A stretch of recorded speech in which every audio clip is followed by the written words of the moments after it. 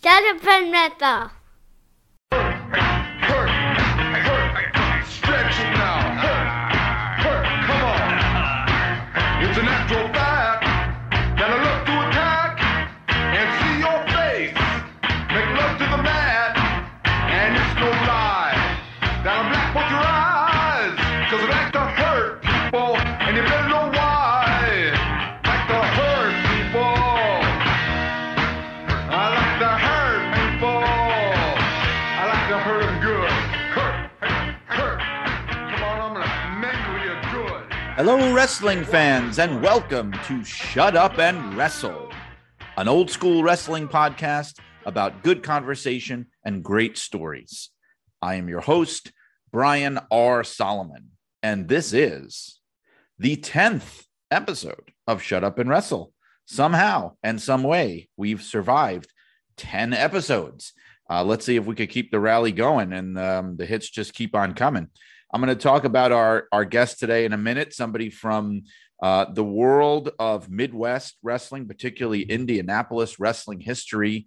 If that is your bag, this is going to be the show for you. But before we get to that, I want to talk about a few things, as always, that are catching my eye and things that I've been up to. First of all, before I talk about my book, I want to talk about a new book from a great friend of mine and a recent guest on Shut Up and Wrestle, Keith Elliott Greenberg. And by the way, if you haven't heard his episode, you should go back and find it. I believe it is episode 3. But Keith has a book that's going to be coming out in the fall, a fascinating topic, especially if you're into contemporary wrestling, and it's called Follow the Buzzards: Pro Wrestling in the Age of COVID-19. And it's all about really kind of looking back at how COVID affected the pro wrestling business and how it changed the pro wrestling business. I'm sure all of us who lived through that and have seen really the impact that it has had on that business. So Keith's book is tackling that topic. It will be out in October, but I've been informed that you can pre-order it now. So that's a book that you might want to pre-order. And speaking of pre-order, of course, this is the last week that I'm going to be talking about pre-orders for Blood and Fire, the unbelievable real-life story of wrestling's original Sheik, my biography of the original Sheik, Ed Farhat. And the reason it's the last week I'm going to be talking about it is the book comes out next week, right? As you're listening to this, or it could be this week. The book comes out April 12th, Tuesday, April 12th.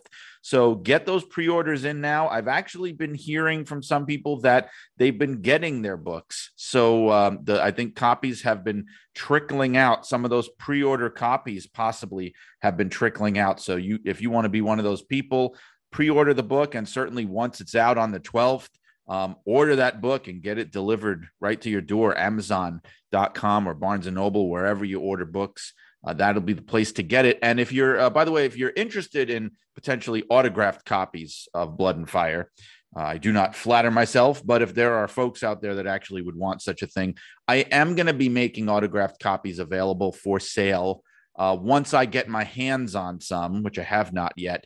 So once I start getting my own copies in, I will be talking about autographed copies if people would be interested in buying them. So keep listening in the weeks to come for that. Want to mention the May issue of Pro Wrestling Illustrated, which is out now, available now, and it's got Kazuchika Okada on the cover. And inside, you will find a couple of great columns that I contributed. One is my lockup column, which is all about managers in wrestling and the role of the manager and why it's so important. And my other column, very pertinent to our purposes here on Shut Up and Wrestle, is my column called The Way It Was, my old school vintage wrestling column, in which in this month's issue, I talk about one of my favorite eras of pro wrestling, early 90s WCW. So if that's your thing, Vader, the Dangerous Alliance, all that kind of good stuff, then you might want to pick that up. And you can find it on newsstands or supermarkets and things, or if you want to order it online, go to getpwi.com for Pro Wrestling Illustrated and all back issues as well. Digital and print copies available. All right, so let's get to our guest now. Let's cut to the chase here. Last week, of course, we were in Montreal talking to Bertrand Hébert about Montreal and Quebec wrestling history. And this week, we are headed south to Indianapolis. So we're going to be talking about Dick the Bruiser and the WWA and the whole history of Indianapolis wrestling, really with a particular focus on 60s, 70s, 80s. If that is of your particular interest, take a listen. And I want to say, too, even if it's an area that you're not all that familiar with, and something maybe you're not from that part of the country or you're younger and it wasn't something you remember or have heard much about, even more so, I say to you, keep an open mind and take a listen, because these conversations are very educational and certainly to me as well. So I'm talking about, in this particular case, my guest being Dave Dynasty, who is a podcaster and a wrestling historian who specializes in he covers a lot of wrestling history. I talk about it here in the interview, but his specialty and his particular area of interest is Indianapolis wrestling. So without further ado, then let us go to the interview and conversation with Dave Dynasty right now. Okay, so right now, I'd really like to welcome to Shut Up and Wrestle somebody that I am really glad. He's one of those people that I got to know and I got to be familiar with through the so-called internet wrestling community, the online wrestling world and social media, which you often hear so many bad things about, but there's good things about it too, because you can meet great like-minded people. And Dave Dynasty is one of those people. You probably know him as Nostalgic Dave Dynasty on social media, and he is the host and the presenter of a plethora of podcasts. He's the host of Wrestling Nostalgia Podcast, the This Is Extreme podcast. He's also got other great ones on there. There's the Stampede Wrestling Podcast, Ring a Ding Dong Dandy. I said that without making a single mistake, and the Ontario Wildmen podcast, among others. You can find him on YouTube, but I am pleased to have him here today. We're going to talk about some topics that are near and dear to my heart. A fellow fanatic of classic old school wrestling, Mr. Dave Dynasty. Yeah, thank you. I feel like if you say Ring a Ding Dong Dandy, you almost have to make mistakes to get that proper Ed Whalen vibe on it. I was going to say that's an Ed Whalen thing, right? Yeah, sort of like what was the other one? In the Meantime and In Between Time. Right? He had a slew of them. Yeah. He's so were you let's get a feel for this now, because it's interesting how these different podcasts that you've got going are really in kind of very different areas of wrestling. So where did you actually grow up, and what was the wrestling that you knew and were a fan of? I was born and raised in Columbus, Indiana, which is as central in Indiana as you can get. It is an hour from Indy, an hour from Louisville, an hour from Cincinnati. It is right there in central Indiana. So, and I grew up on the tail end of Bruisers wrestling in the WWA. But by the time I got into wrestling, the boom was starting. And it was the early 80s when I started watching wrestling. So it was the tail end of the territories, but Bruiser still had TV in Indiana.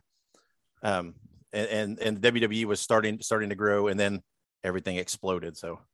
Right. And I just want to point out too, because I never know sort of the age groups and the knowledge levels of people that listen.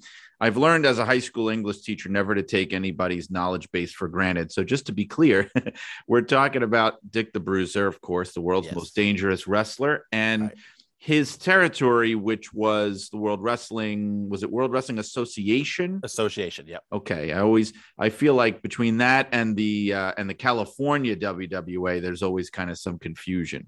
Yeah. And there's also I believe there's a Lucha WWA. Right. That ran with Bill Moskerhouse and all them. So, yeah, pretty common initials. Now, I had heard – go on. I was just going to say, it's association for Bruiser. Now, I had heard that there was an actual connection there, and I think I actually even mentioned it in the Chic book, where Bruiser basically was working out in California. He was working for Mike LaBelle and Cal Eaton and them, and then he came back home and decided he was basically going to just copy the name that they were using. And he had been the WWA world champion out there. And so he kind of used that, right, as a way in kayfabe to establish his world championship status in the Indiana area, right? Yep, that is exactly right. He beat Blassie, Fred Blassie, for the WWA Los Angeles title. And it was in the Indianapolis papers where he brought it back, and they proclaimed Bruiser as a world champion. A nice picture with the small belt, that little. It's hard to describe. It's not much of a belt in today's sense, but the old school belt.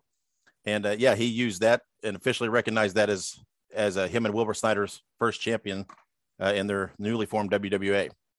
I'm glad you mentioned the belt thing, because I feel like a lot of times there'll be pictures online of great old world champions and things, and younger fans will make fun of the size of the belt. And there's that infamous picture of Nick Bockwinkel and Lou Thez together, and Bockwinkel has that gigantic AWA belt, and Lou has his very traditional little kind of ribbon belt from like the 40s. I think that it wasn't until maybe the 60s and 70s that those belt medallions started getting really big. But I mean, traditionally they were a lot smaller. Yeah, they were. And I mean, when I post a lot of pictures of especially WWA, this day in history and title changes, and it's odd on social media. You get a lot of feedback on the title belts, and a lot of people talking about how cheap they look and how ugly they are, and so to speak. But it was a different world. You couldn't, there wasn't a half a dozen belt makers out there. And these guys, these promoters didn't feel the need to invest a ton of money into these belts that were going to get thrown away around and travel. So they had these made at trophy shops and things like that. So they were very cheaply made. But to me, there's a charm about them and of the time, and it's, very reflective of those days.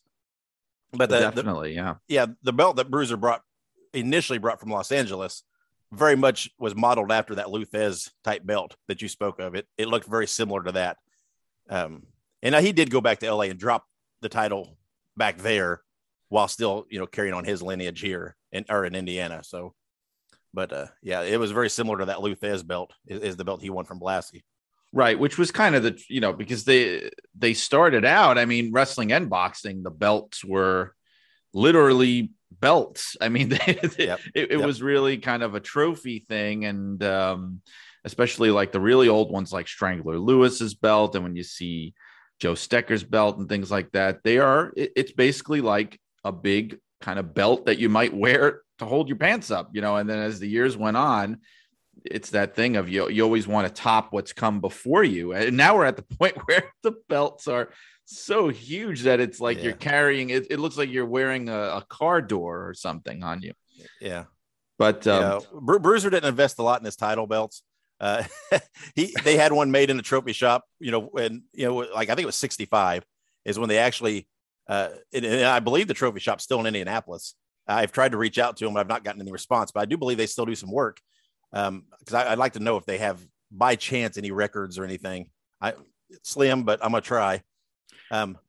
They used that same belt more or less up until the very end in 89.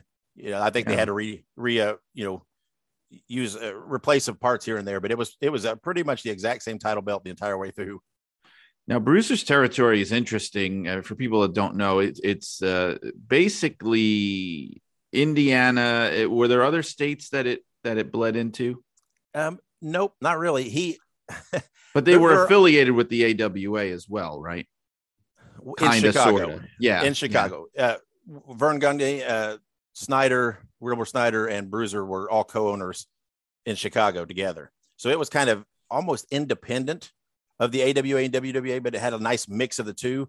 But in Chicago, most of the time, you saw the presentation of the AWA titles. You didn't see a lot of the WWA titles up there. Now, I mean, of course, Bruiser, he had claim to Louisville, he said, when he first started. And he kind of shook down Jerry Jarrett for some money when Jarrett, because, Louisville was dark for a long time. And when Jarrett tried to run there, Bruiser shook him down for money. And Jarrett did for a while pay for it. And then eventually just said, well, this is ridiculous, and just quit paying him. But right. He pretty much ran exclusively in Indiana on his own.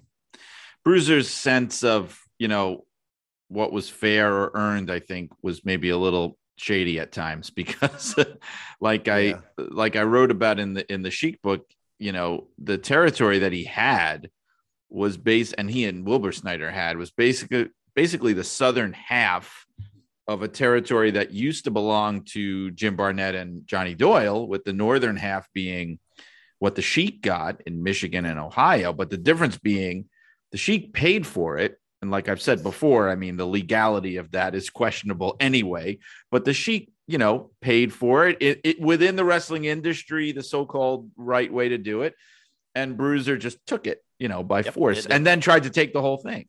Yeah, it did. And Bruiser, there's always that misconception of that, because people always say that Snyder and Bruiser bought from Barnett, and they didn't. They actually started running prior to Barnett leaving the area. Both of them were running in Indianapolis for a while, for several months before Barnett went to, I believe it's probably when he went to Australia, I would assume. Yes. 64. Yeah. So people have always said that, he purchased that portion of the territory from me. There was no purchasing involved. He just went in there and said, I'm the star. I'm going to run shows. We're going to do this. And they ran opposition for several months. And it's tough. The wrestling world is so weird, because when you hear about these so-called outlaw promotions and things, you have to understand, outside the wrestling bubble, there's nothing wrong with what they're doing. I mean, that's capitalism. That's free enterprise. You're providing an alternative. You're the competition.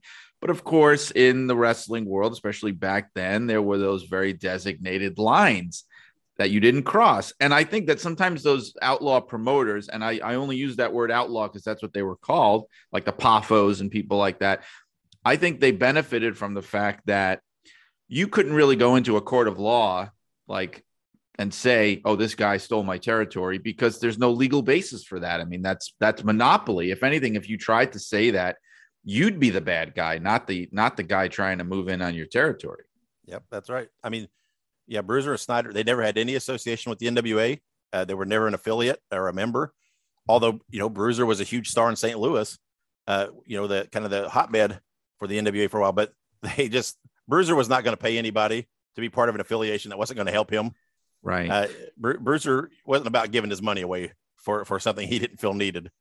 That's the other thing too. I've heard and read that he was notoriously, I guess the word cheap might come into play. I might say thrifty, careful with his money. Yes, he was. Well, I mean, it depends on, some people say no, but typically the people that say no are the people who pretty much primarily only wrestled in his area and didn't have, they didn't expand beyond or didn't have that big of a future. You have a guy like Bobby Heenan who was clearly going places. And he said that, Bruiser didn't pay anything. Yeah. And that's why he moved on. So you probably know this because, you're the WWA guy, but the thing with Heenan was always so weird to me, because I always remember hearing and seeing that, Dick the Bruiser, the subject of Dick the Bruiser, was a big soft sore spot for Heenan. You couldn't really bring it up to him if you were interviewing him. He would did not want to talk about him. He clearly had a lot of disdain for him. It seemed like a really personal grudge. He did. Yeah.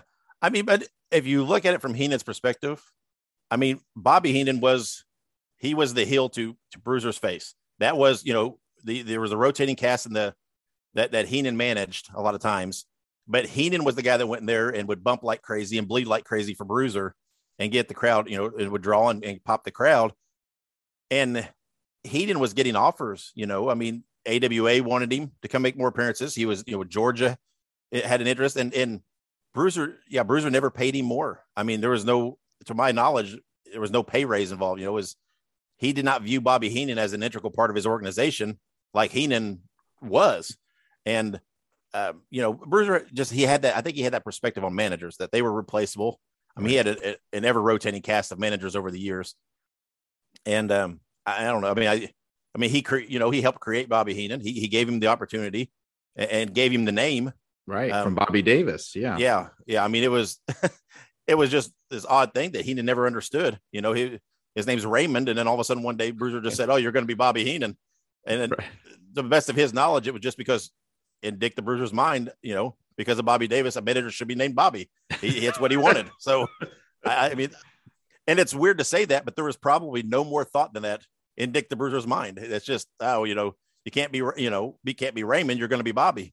Yeah. He's interesting to me because I'm talking about Bruiser because of course, he's a major player in the story of the Sheik. So in the process of writing my book, I did a lot of research on him. And the impression I got, I was very surprised in learning about his background and his life, because he seems to me like, okay, so he had this persona, which was very similar to the Crushers, where he's this working class bar brawler. You know, you heard his voice, for God's sake. I mean, just incredibly intimidating football player, tough guy. But, and I'm not saying he wasn't those things, but he also seemed to have come from privilege and money. Like, you know, he went to college. He had a very sophisticated degree. He came from a family that had money, which might have been why he was so, you know, smart with his money, but, you know, very much in contradiction to the kind of like beer barrel polka image that he had, I think. Yeah, he did. I mean, his mom was a very prominent member of the Democratic Party in Indiana.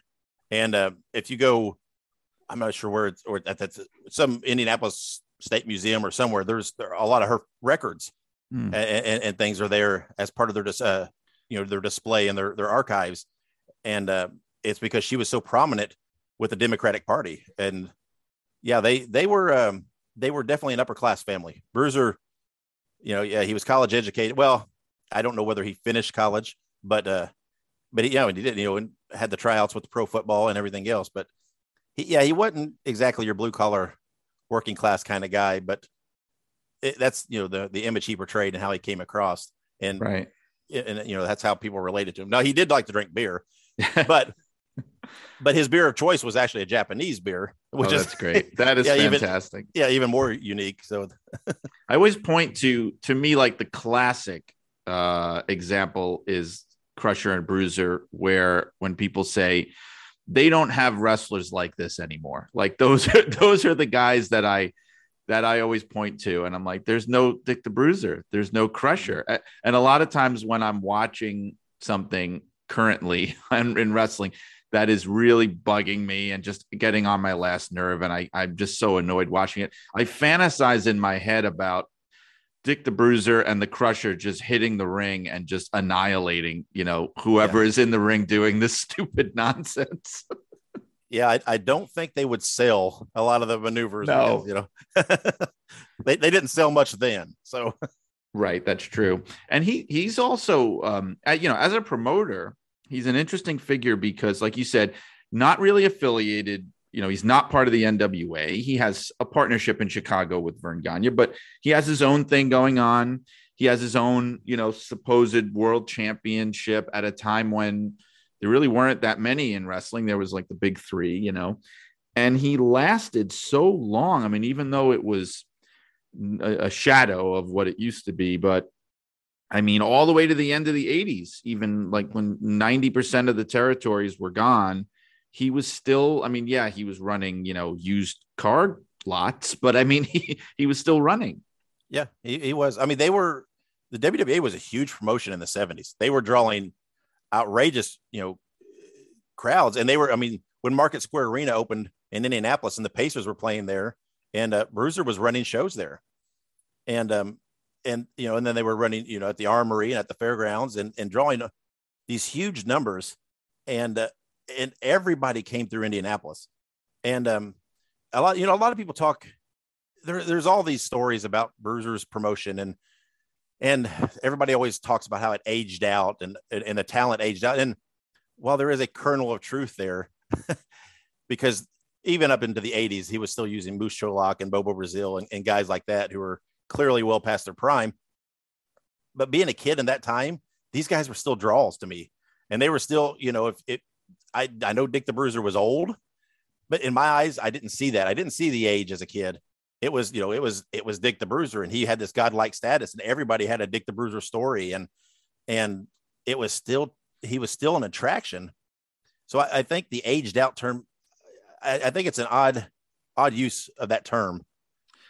I think it's probably because, you know, there's so many parallels with big time wrestling in Detroit, and where you see, I think the bigger issue, it's not even so much the age, because I think about that, but I think it's the lack of variety, where you kept seeing the same people, the same feuds. Because I know that was the issue with Sheik's territory. It was, you know, the same matches and not a lot of new blood, especially at the top. I don't like you were saying, I don't know if people cared so much about the age. Like, I really feel like with so many other things, there wasn't as much of an emphasis on youth or an expectation of youth. And that started to change, obviously, with the WWF and the national expansion and the emphasis on appearance and everything. But there wasn't, just like in music or movies or anything else, it wasn't as much of a youth culture. So I think people probably were willing to forgive the age part of it. Yeah, and that's true. But I think in a lot of ways, he only worked with the guys he knew he could trust. And he would put titles on some younger guys that were his, son-in-laws, like a Spike Huber or whatever else. And then he would get burnt when Spike would take off and leave his daughter and go to Memphis and things like that. So I think Bruiser was just very distrusting on who he used. And he knew these guys he'd used for 20 years and he trusted them and knew they would be there and do what he wanted. And I think there was just some of that. And in his mind, he was still making money. So why change? Yeah. And there's the whole classic deal there where the thinking is if you use your family as top stars or put titles on your family, well, you don't have to worry about them leaving you high and dry and going to another territory or whatever. But even that isn't always true, Yep. But sometimes that's why the promoters would, if they were wrestler promoters, they would keep the titles on themselves because they knew at least they could trust themselves. They weren't going anywhere. So yeah. And Bruiser did. I mean, he was a WWE champion, 13, 15 times, something like that. But and part of that, yes, is, he could trust himself. He was the attraction, but I think Bruiser did have an eye as far as the championship and talking about that. I think he did have an eye on the chase, and he would like when a guy like a Bruiser Brody would come in, he wanted to make sure to get, 2 or 3 matches out of it with him and Bruiser or Brody. And right. So he would drop the title and then realize, it would draw with him trying to chase to get it back. And so I think there was, he did a lot of that with the championship too. I think he understood the draw of the chase.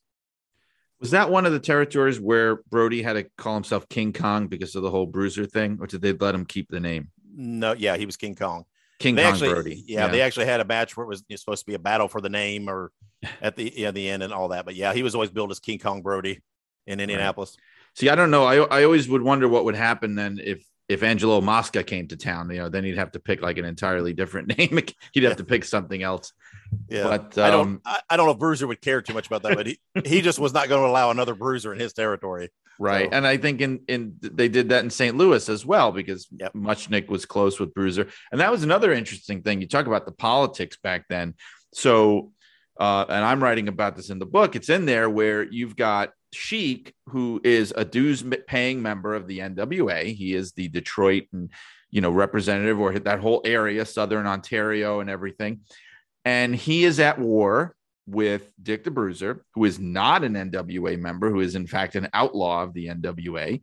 And you've got Muchnick, who's the president of the NWA, in this really weird position where he's the president of the NWA. He's very good friends with Bruiser. He likes to use Bruiser. And to be honest, he's actually not that high in opinion. His opinion of the Sheik, not very high, doesn't like him very much, doesn't get along with him. So you get this weird thing where he's actually using Dick the Bruiser in St. Louis for a while the war is going on, until the Sheik had to speak up and say, why are you using this guy that's trying to put me out of business? And so it almost seems like, to save face, Muchnick had to stop using him for a while, at least until the war was over. Yeah. That's very true. I mean, and I don't really dive into the war in Detroit, but I believe, you can correct me if I'm wrong, I believe they were both drawing pretty well during this war. I mean, yes.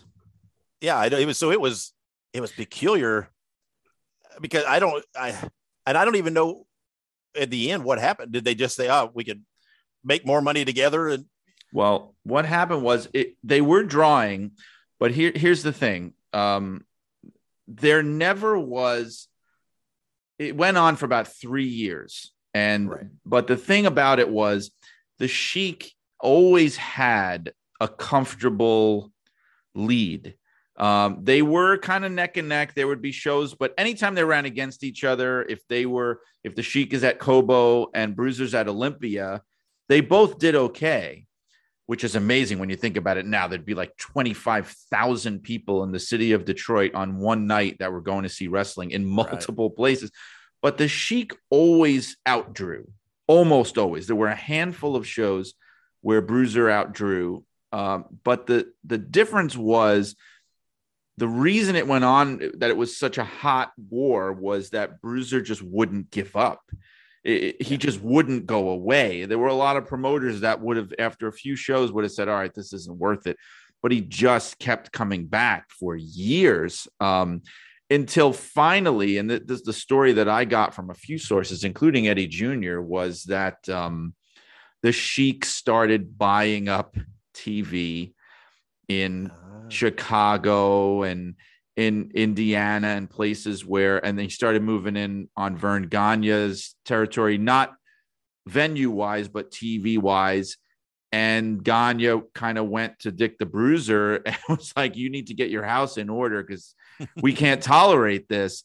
And Bruiser, I don't know why he didn't think of doing that sooner, but then Bruiser basically got on the phone with them and said, well, you can't do this. You can't run TV. You're not even running the arenas out here. You can't put your show on TV. And they said, okay, well, I'll take it off your TV if you stop running in my towns. And that was the deal that they finally made. And then they started working together. Yep. Well, I see. Yeah, I know. Cause I know after that, I'm pretty sure Sheik came in Indianapolis and worked, he did. Yeah, and worked I believe he worked a cage match at Market Square Arena. Yeah, against Bruiser. And it's that, to me, is one of those holy grails. I'd love to have footage of that match. There's a photo from it in the book. Yeah. Oh, is there? Yeah, there I is. know. I've talked to several guys over the years, like John Lawson, who did a newsletter, and was his family was involved in WWA in their Terre Haute shows, and he was at that show. And I know he said that, and I spoke with him before. A couple of rows behind him was Jim Cornette was there at that show, and I'm like, and it's probably one of those matches that if I saw it would be like, oh, that was it. It might disappoint what I built up in my head, right. But the thought of Bruiser and Sheik cage match at Market Square Arena in Indianapolis is that's a big deal to me. Yeah, that came up when I was on the Jim Cornette Experience. That little Jimmy Cornette was there with his mom in the crowd for that. And I told him that we got a picture. I think it might be one of Brian Buchantis's photos, I think. Yeah, probably. And it's in there. But see, the issue with their feud when they finally feuded was you have this great built-in feud where these guys were real business rivals and now they're working together. But neither guy ever wanted to lose to anybody. So, yep. So what do you do? So just from a results point of view, it was kind of unsatisfying. There was never a clear-cut winner. Yep. Yeah. Yeah. You're never going to get either of them to concede on that. and the best part was, at least the Sheik had the wherewithal when Bruiser would come into Detroit, that Bruiser was the face and Sheik was the heel. He didn't go as far as to make himself the face, but he still wouldn't lay down for him. I mean, they would do tag team matches where the other guys would take the fall, or there would be a DQ or a count out, or I think they may have even had a couple of cage matches where they didn't do the pin. They would do the win by escaping the cage, which back then, though, they called it the Blassie cage. It was basically considered a cop out because you would do that as a way so you wouldn't have to have anybody get pinned. Right. Yeah. I know.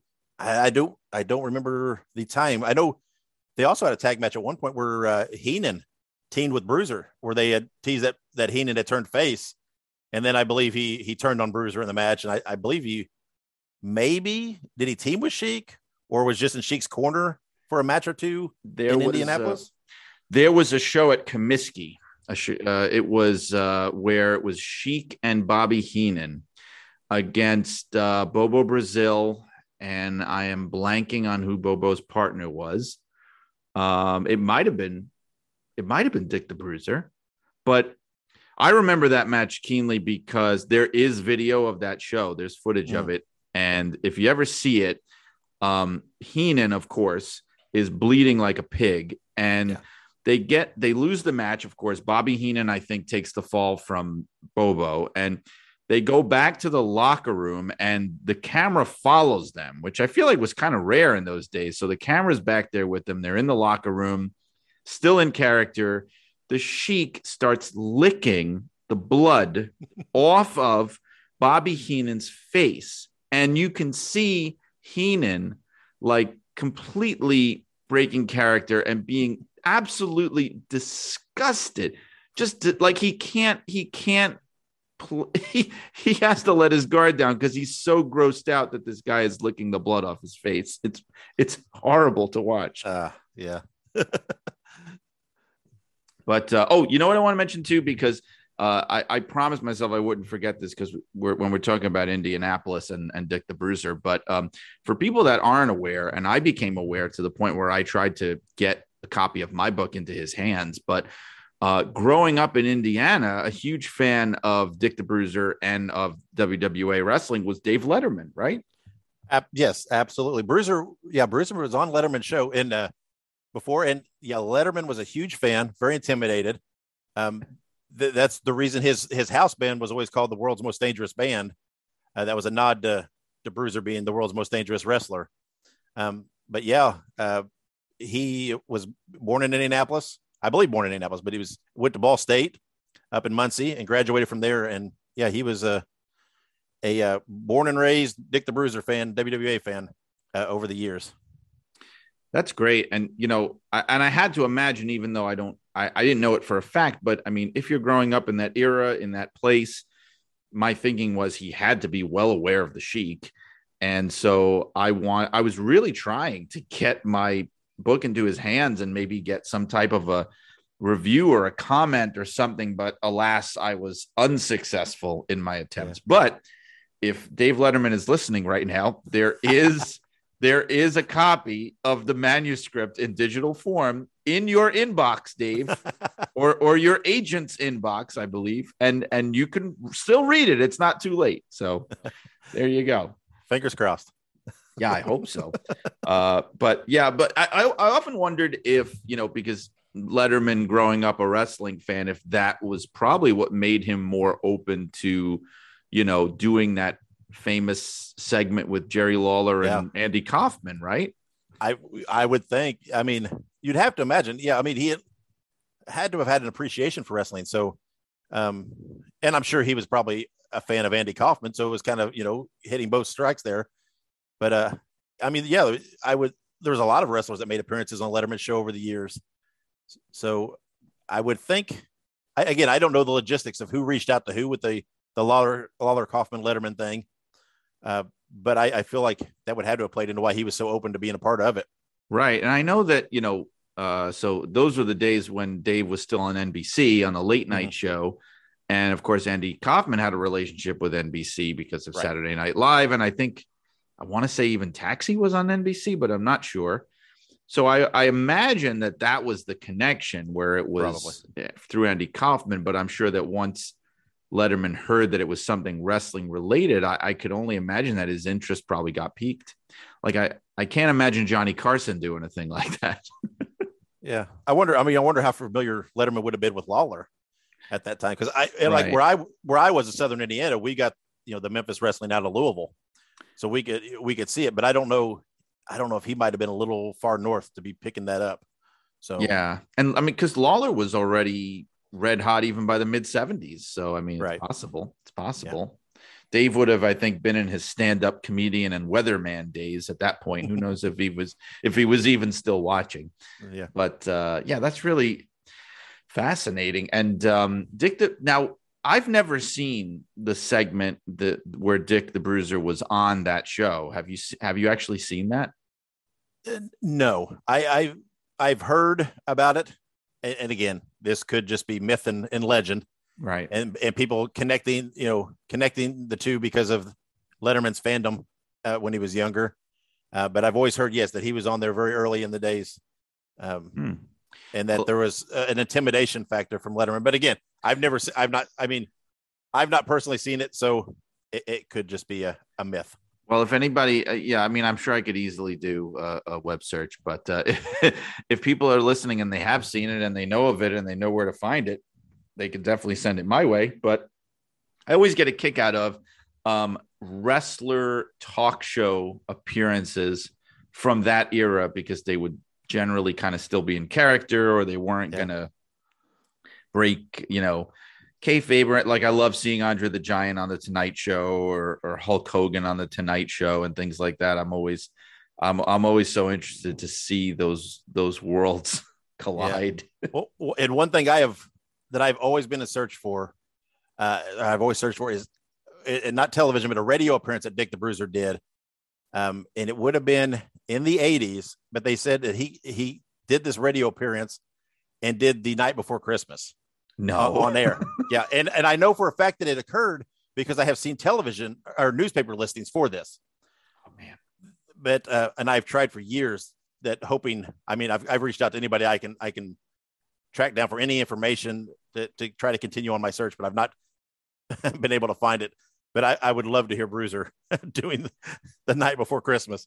And his voice, of course, anybody that knows him, my understanding, right, was that it was the result of football injuries, right? Yeah, kind that's of what they've always said. Yeah, I think that, and that's also what happened to Brian Pillman, isn't it? Where he got that raspy voice from getting his voice box crushed or whatever.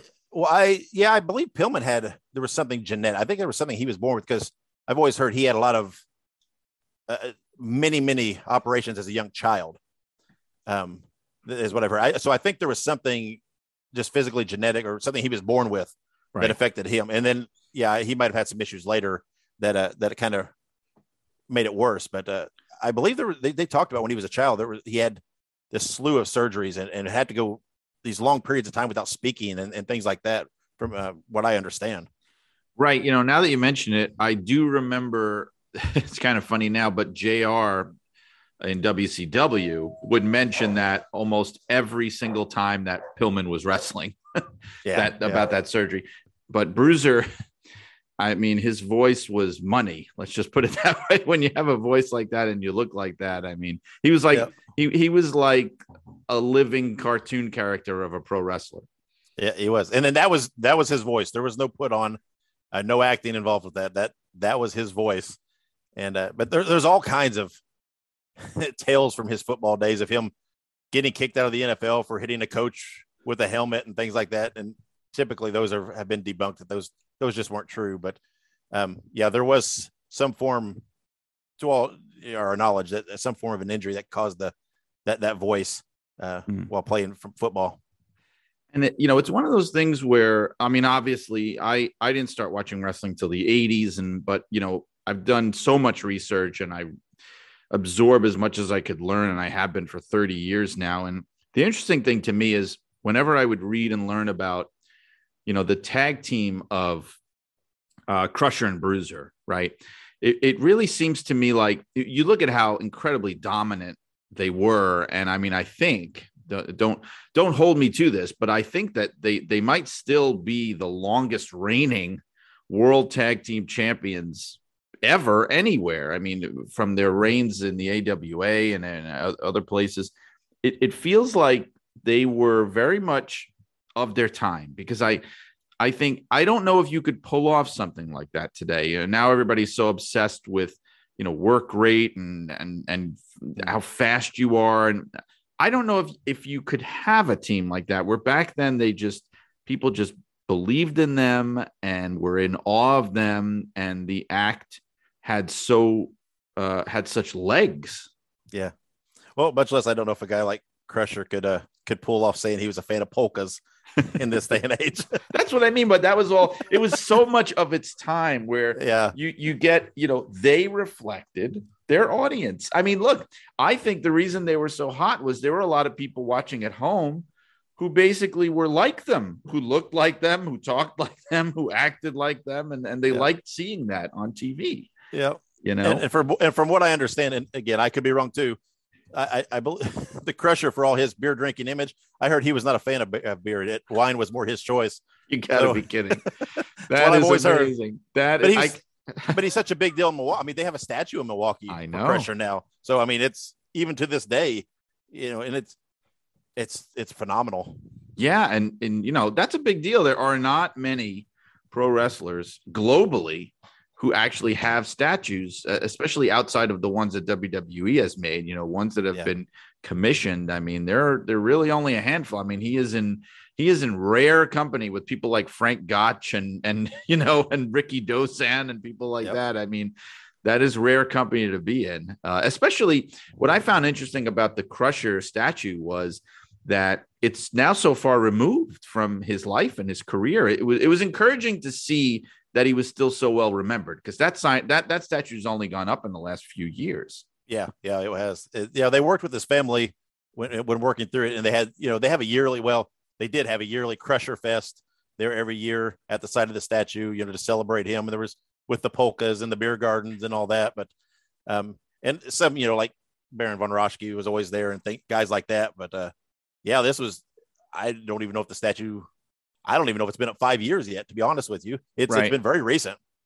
Yeah. And, I keep thinking about, like you said, you think about them today. Yeah. It's such a different culture, not even just wrestling culture, but just American culture.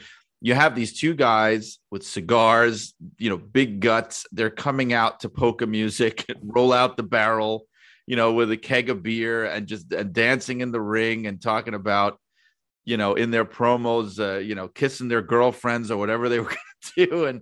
And they were incredibly over doing this, not only over, but as dangerous, badass guys that you didn't want to mess with. Well, they would hit each other in their promos, in their interviews. They just couldn't wait to fight. So they would start hitting each other. And have you seen The Wrestler, the movie, not the old wrestler, the Vern Gagne pet project wrestler? In there, in the where they clear, what is it? They clear the office or the bar or whatever it is, and I mean, essentially like these bouncer type in there. Right. Oh, there's some real gold in that movie. That movie needs to be seen a lot more than it is, and I think it's public domain, so I think it's pretty easy to find online. I think the entire movie might be on YouTube, and where you've got Ed Asner as the promoter, because Vern, it's like a fictionalized version of the AWA, but of course Vern can't let on that he's the promoter. So there has to be like this fictional promoter. And I actually, when he was alive, he did pass in the past year, I think, but I tweeted once just out of the blue. I saw Ed Asner had a Twitter account and I tweeted to him to ask him what the experience was like. And he actually answered me, and he talked about how he and Vern Gagne became very close friends from doing that movie. And he said he mentioned Crusher and Bruiser and how they were very nice. And he also became close with them. I think he might have even played a little golf with those guys, which is incredible to imagine in your head. But that movie's great. It's got the barroom brawl with the Texas Outlaws, Tick Murdoch and Dusty Rhodes. That's got to be my favorite part of the movie, because you could see already that Dusty is like a natural, how he didn't have a bigger movie career, I can't imagine. I mean, he just was awesome. He could have been great. Yeah, that is a great movie. We're talking wrestling movies though. In my heart, my favorite wrestling movie of all time is Body Slam, because that was the one that was hot when I was a child. It was supposed to be this big thing to me, and to this day, I love that movie. It's a guilty pleasure. Well, it's got Dirk Benedict in it, so I mean, anything that Dirk Benedict is in, absolutely has got to be good. Of the A-Team and Battlestar Galactica and all that. But that Piper, right? Bruno's in it, right? And and Flair's in the crowd, and right. There's so many guys in that crowd scene where they pan the crowd, but what is it? Tonga Kid? That's Piper's partner in it. Yeah, I think. And then what's the Hill team? Is Barbarian? Is it? Oh man, I think it is. I also think the guy that became Tijo Khan, maybe. I can't remember who the other guy was in it. There are definitely Samoans in there. I think it might be. It's more than just Tonga Kid. I think it might be. Yeah. And then Captain Lou, right? But I can't remember what they call it. It was changes. It was weird. It was like Captain Bill or so. They just slightly changed his name or something for the movie. I remember that movie being like, it seemed to be obviously like a cash in. Like there were a lot of wrestling movies that started popping up in the mid to late 80s because wrestling was hot. But what I thought was interesting about that movie was I don't believe there was any affiliation with the WWF. And yet you have guys in there that I believe at the time were with the WWF, like Piper. Yeah, there was. I don't even believe the movie got a theatrical release in the end, because I believe I've read there was all these holdups with the writers and the production crew or company and all these things that delayed it for so long, and it just ended up going straight to video in the end, is what I believe I read, that it either that or it got a very limited theatrical release. It wasn't what they intended to begin with. Right. But, I think that happened with a lot of them, though. I mean, the same thing happened with I Like to Hurt People, where that was the Detroit wrestling movie where they shot all the footage in the 70s, but the movie didn't come out until 1985. That is such a bad movie, but it is so fun to watch because of the seeing the stuff in the arena and the matches and stuff, to get that slice right of, if you take it out of context of the movie, to see that at that time. I mean, again, I believe Dusty's in that movie as well, isn't he? Because he was in Detroit at that time. Yeah, they shot it at the time that he was coming in to feud with Sheik, and again, he's incredible in there. I mean, they capture, for as bad as the movie is, and bad in a good way. If you're a fan of the old territories and wrestling from the 70s, it's like a time capsule. I mean, you're not going to find anything like that. The quality of the footage of actual arena matches in Detroit from that era, there's nothing like it. There's nothing like it. And it's amazing. They captured a Dusty Rhodes promo where he's standing there with Lord Layton and just cutting this incredible promo. And he's got they shot backstage. They basically shot backstage vignettes in the style of like what they do now on Monday Night Raw and things like that, where it's shot like a movie, where he's yelling at New York Raymond, who is this weird figure in Detroit wrestling. And, he's talking directly into the camera where, it's clearly, a movie shoot,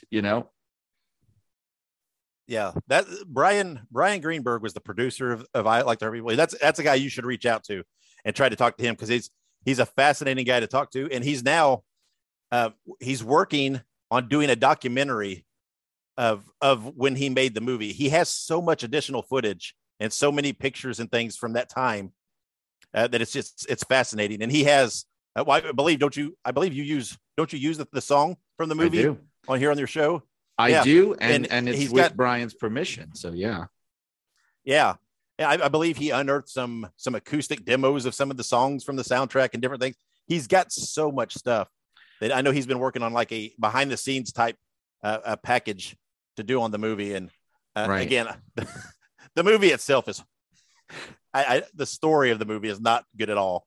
But it is such a fascinating. I mean, the whole Stop the Sheik movement and everything, and the Stop the Sheik stuff. It was done later. They edited it all in so that the movie would actually have a story, because it has no story. Yeah, it has no story. It's just random footage. But and that's fine with me, because it's fascinating to watch. But Brian Greenberg was the cinematographer on the movie, and he basically inherited the project because Donald Jackson, who was the director, passed away. And he was also the guy who negotiated the original release in the 80s. But now Brian has all the master stuff. And like you said, he's been trying to put some projects together. And I want to have him on very soon, because I was so grateful to him that he gave me permission to use the song as the theme song to the show. Yeah. But also, I mean, he's got stuff where I was basically sworn to never share this. I mean, I can talk about it, but not actually share it. But he has behind the scenes stuff from that movie where you can see all those guys out of character. And I'm talking about the Sheik. I'm talking about Eddie the Brain Creechman. I'm talking about everybody just hanging out backstage as themselves. I've seen it. Yep. So it's fascinating. The guys, because Bruiser was there. I believe there's Andre was there at the time making some appearances. I mean, Terry Funk, I believe, isn't he in it? Yep, Terry Funk. There's a great scene with Terry and Dory Funk where they are in the lobby of Cobo Arena and they're waiting to use the payphone. I forget why, And this really felt to me like, I don't even think this was planned this way. I think it just happened. There's a fan on the phone, a young girl, like a teenage girl, and Terry just harasses this poor girl until she gets off the phone and runs away. And then it did not feel like it was scripted. And then he grabs the phone, and I forget who they were supposed to be calling. I don't know if they were calling, somebody to complain about the Sheik or whatever. But yeah, I mean, like, that was a great moment in time of big time wrestling, because like Bobo Brazil is there. There's so many people. There's the great thing with Andre the Giant where he's in that Jeep. And those guys are waiting for him, and he climbs out of the Jeep, and he just goes, are you looking for Andre or whatever he says? And like there could be somebody else. Like it's not him. There's this funky music. I can't even describe it. It's Andre the Giant driving in a Jeep down the highway with like this 70s funk music playing. It has to be seen to be believed. That's another one to look up. Both of those movies. Is there? Yeah, there are scenes in the movie with Sheik in the back of the limo, and they're with Creechman. Yeah, so it ends where this is another reason why it was such perfect timing. So Ernie Roth, who was Abdullah Farouk, he was Sheik's first manager. He had moved on. He'd gone to the WWF and become the Grand Wizard, and Eddie Creechman was Sheik's manager. But they actually had an angle, which is included in the movie, where Creechman turned on Sheik, and he helped Ox Baker win the U.S. title from Sheik.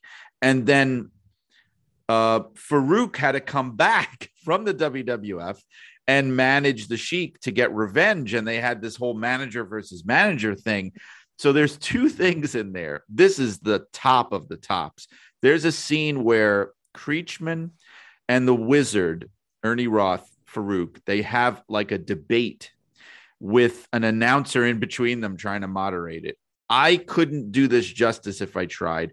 It is incredible to watch these guys.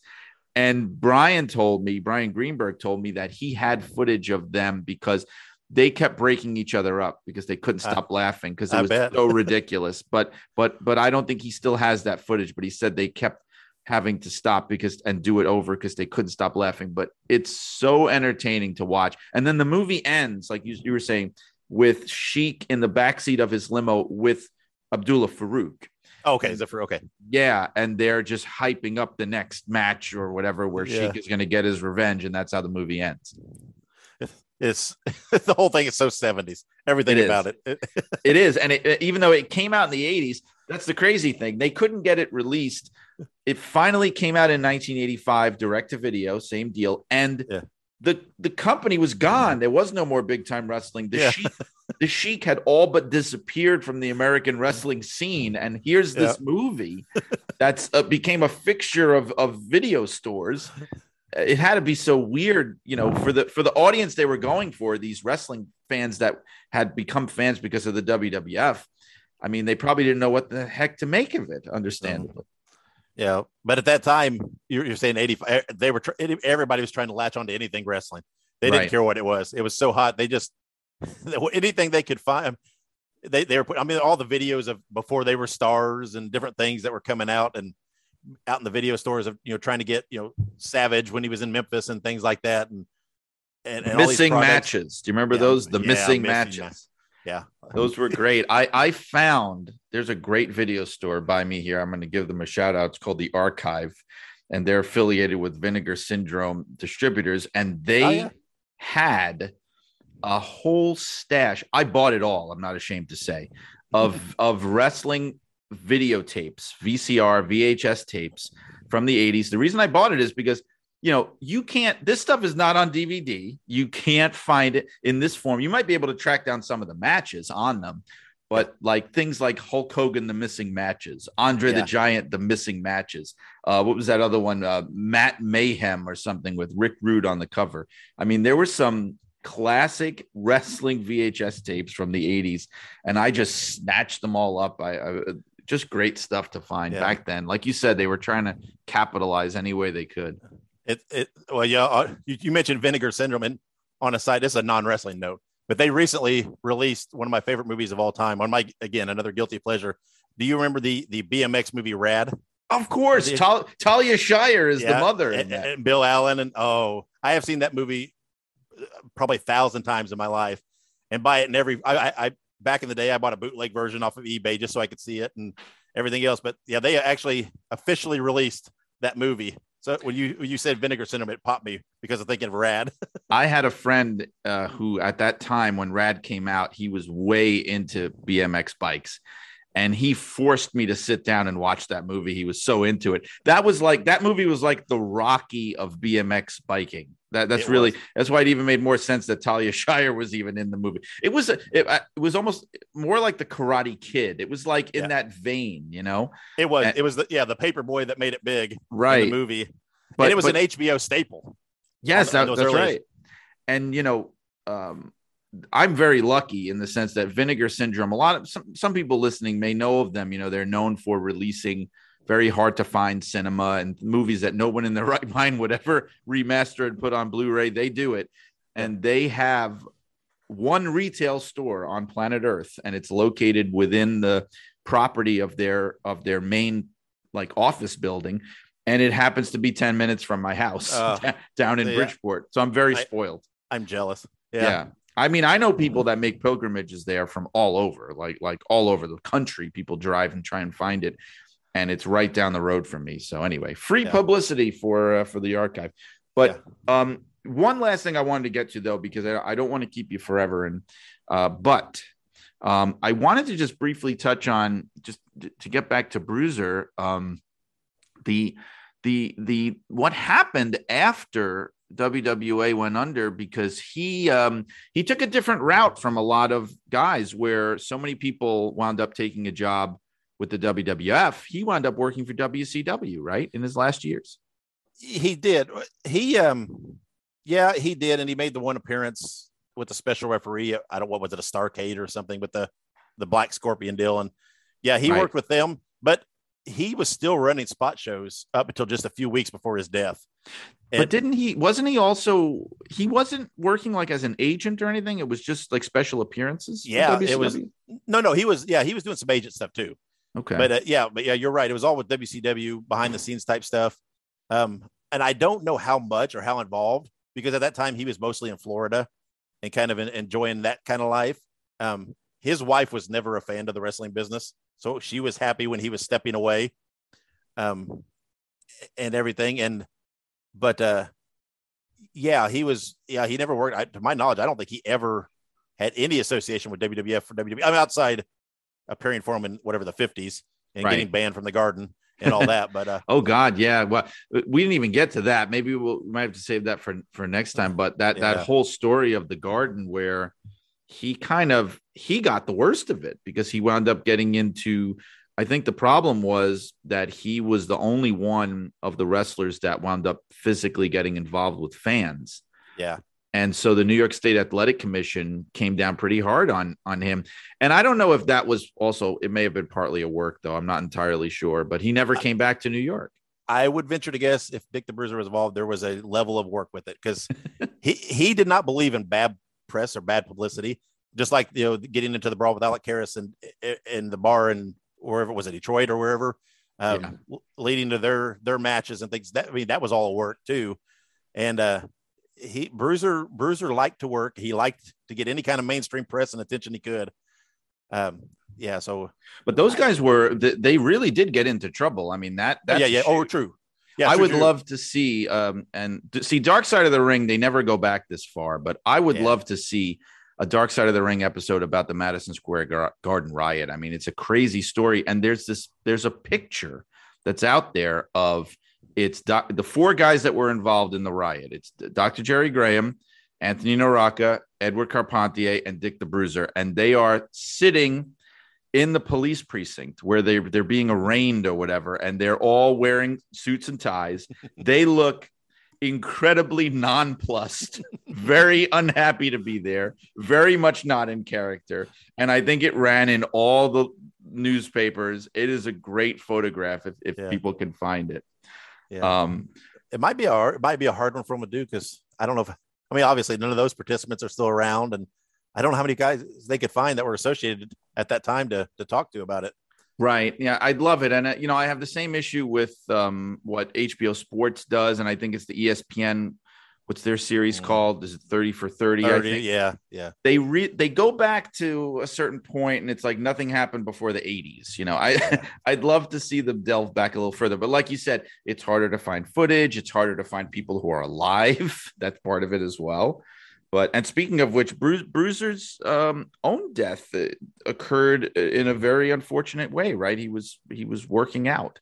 Yep, working out, and I don't know what they officially call it, an aneurysm, yeah, or like a burst blood vessel or something. Yeah. I mean, yeah. As old as he was at that time, whatever else, he was still lifting weights and everything else. I mean, he was just at home doing it, and yep. I mean, just pushing himself too hard for his age, clearly. Yeah.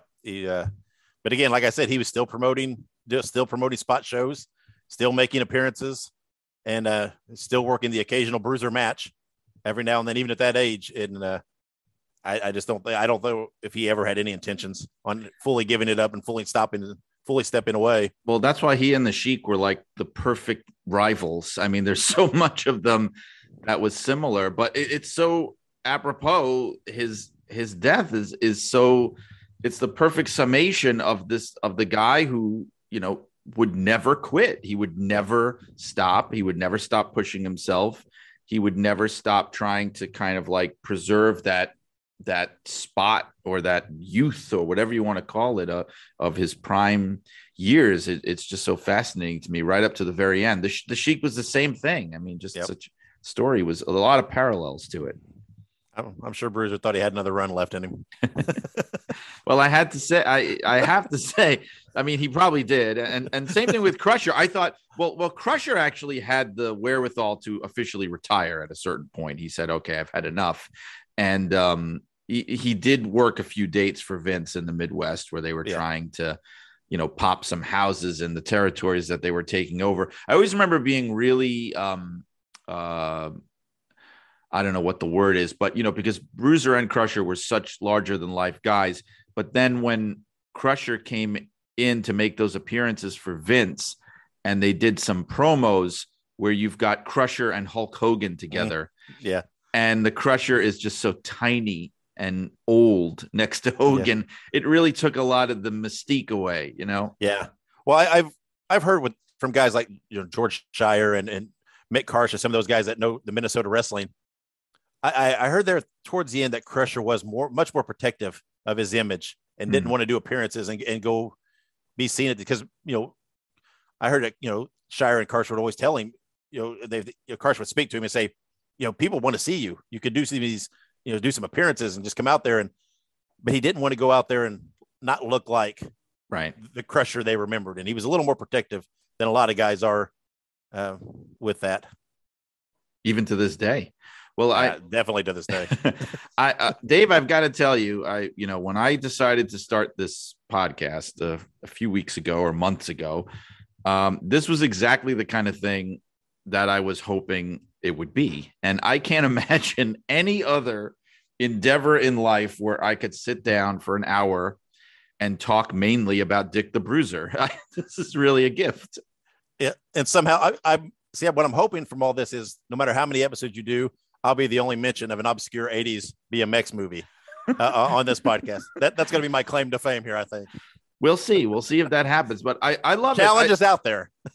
I love for these to just be exactly what they are, which is casual conversation. So I love it when other things come up. That I don't have a problem with that. I know that John McAdam in Arcadian Vanguard, he's got the trademark on stick to wrestling, but there's certain aspects here to what I do of that as well. So thanks for going with the flow and thanks for talking. Like I said, so much more that could be said about Bruiser and his life and times. And we'll have to do it again and talk even more. Absolutely. Sounds good. There you have it, folks. The very nostalgic Dave Dynasty and a trip down memory lane and a trip down to Indianapolis and a trip to see Dick the Bruiser. Now, who doesn't like that? Who doesn't enjoy that? I hope you did, because I sure did. Now, next week, of course, this is the big one, folks. The book comes out next week, Blood and Fire. But as far as Shut Up and Wrestle listeners are concerned, next week, My guest will be Rob Van Dam. That's right. The whole effing show, Rob Van Dam. And the reason I'm having him on, of course, aside from the fact that he's Rob Van Dam, is that he wrote the foreword to Blood and Fire, the unbelievable real-life story of wrestling's original Sheik, because he was a trainee of the original Sheik. That conversation's actually already in the can. We did it. So I can tell you, folks, it is a great one, and you're going to love it. That one's coming next week. Also in the weeks to come, I have David Marquez coming up as a guest on the show, the promoter and producer and announcer who you may know from a whole host of things, including the NWA. He's going to be coming on. We've got the longtime wrestling writer, Denny Burkholder, of course, from CBSSports.com these days. Denny Burkholder is going to be coming on as a guest, and lots of other folks. Just keep listening. And as far as how you are listening, of course, there is the website, suawpod.com, to find Shut Up and Wrestle. You can also find it on any podcast platforms like Spotify, Google Podcasts, Apple Podcasts, Podbean, wherever you get your podcasts. The other stuff, the book, of course, Blood and Fire, you can pre-order on Amazon.com. It does come out on April 12th. And at that point, of course, it's just plain old order, and they will get it to your door within a few days. So there's that. For Pro Wrestling Illustrated issues, you can go to getpwi.com. And for Inside the Ropes magazine, the other magazine that I contribute to, go to InsideTheRopesMagazine.com.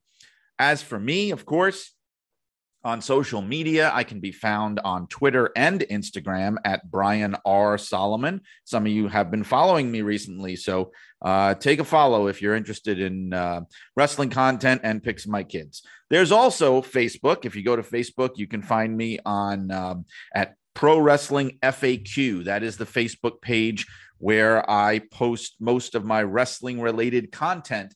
And of course, on those social media platforms, you can also find links to my author webpage, which has a lot of information, and I try to keep it as up to date as I possibly can.